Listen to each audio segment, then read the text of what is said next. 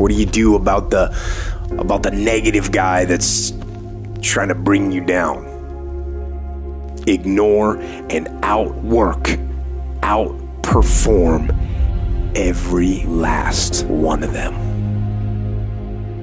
While you're over there watching me and talking about me, I'm working hard. I'm taking things to the next level. You keep gossiping and I'll keep working. You keep talking smack and I'll keep working. You keep focusing on everything and everyone else and I'll keep working. And when you finally look around at where you are and where I'm at, you'll realize that you have nothing left to talk smack about. And you will lose and I will win.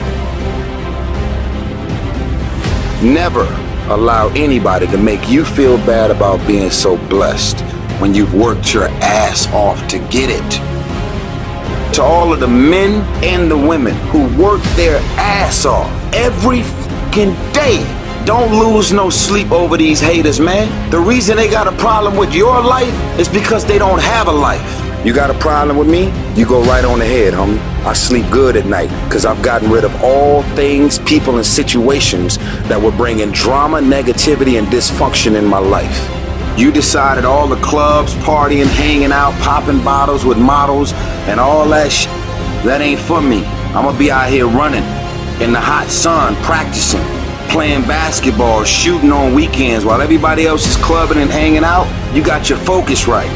It's not about today, it's about the future. It's grind season, homie. We all have shit happen in our lives, but it's what we tell ourselves about what happens that determines how we feel about that situation. This isn't just something that happens or a test that you can pass and then you can do this all your life. This is a daily, constant effort to look at solutions, not fucking problems. Train your mind. Train your mind not to focus on the problem and make it bigger, but focus on the solution to solve it. Work on how you interpret problems and the things that happen around you. Stay positive, stay focused, and most importantly, stay strong. Life is always going to throw shit in your way.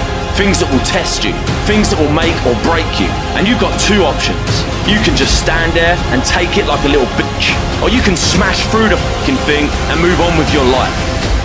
You can either be a victim of your life or the master of it. The choice is yours.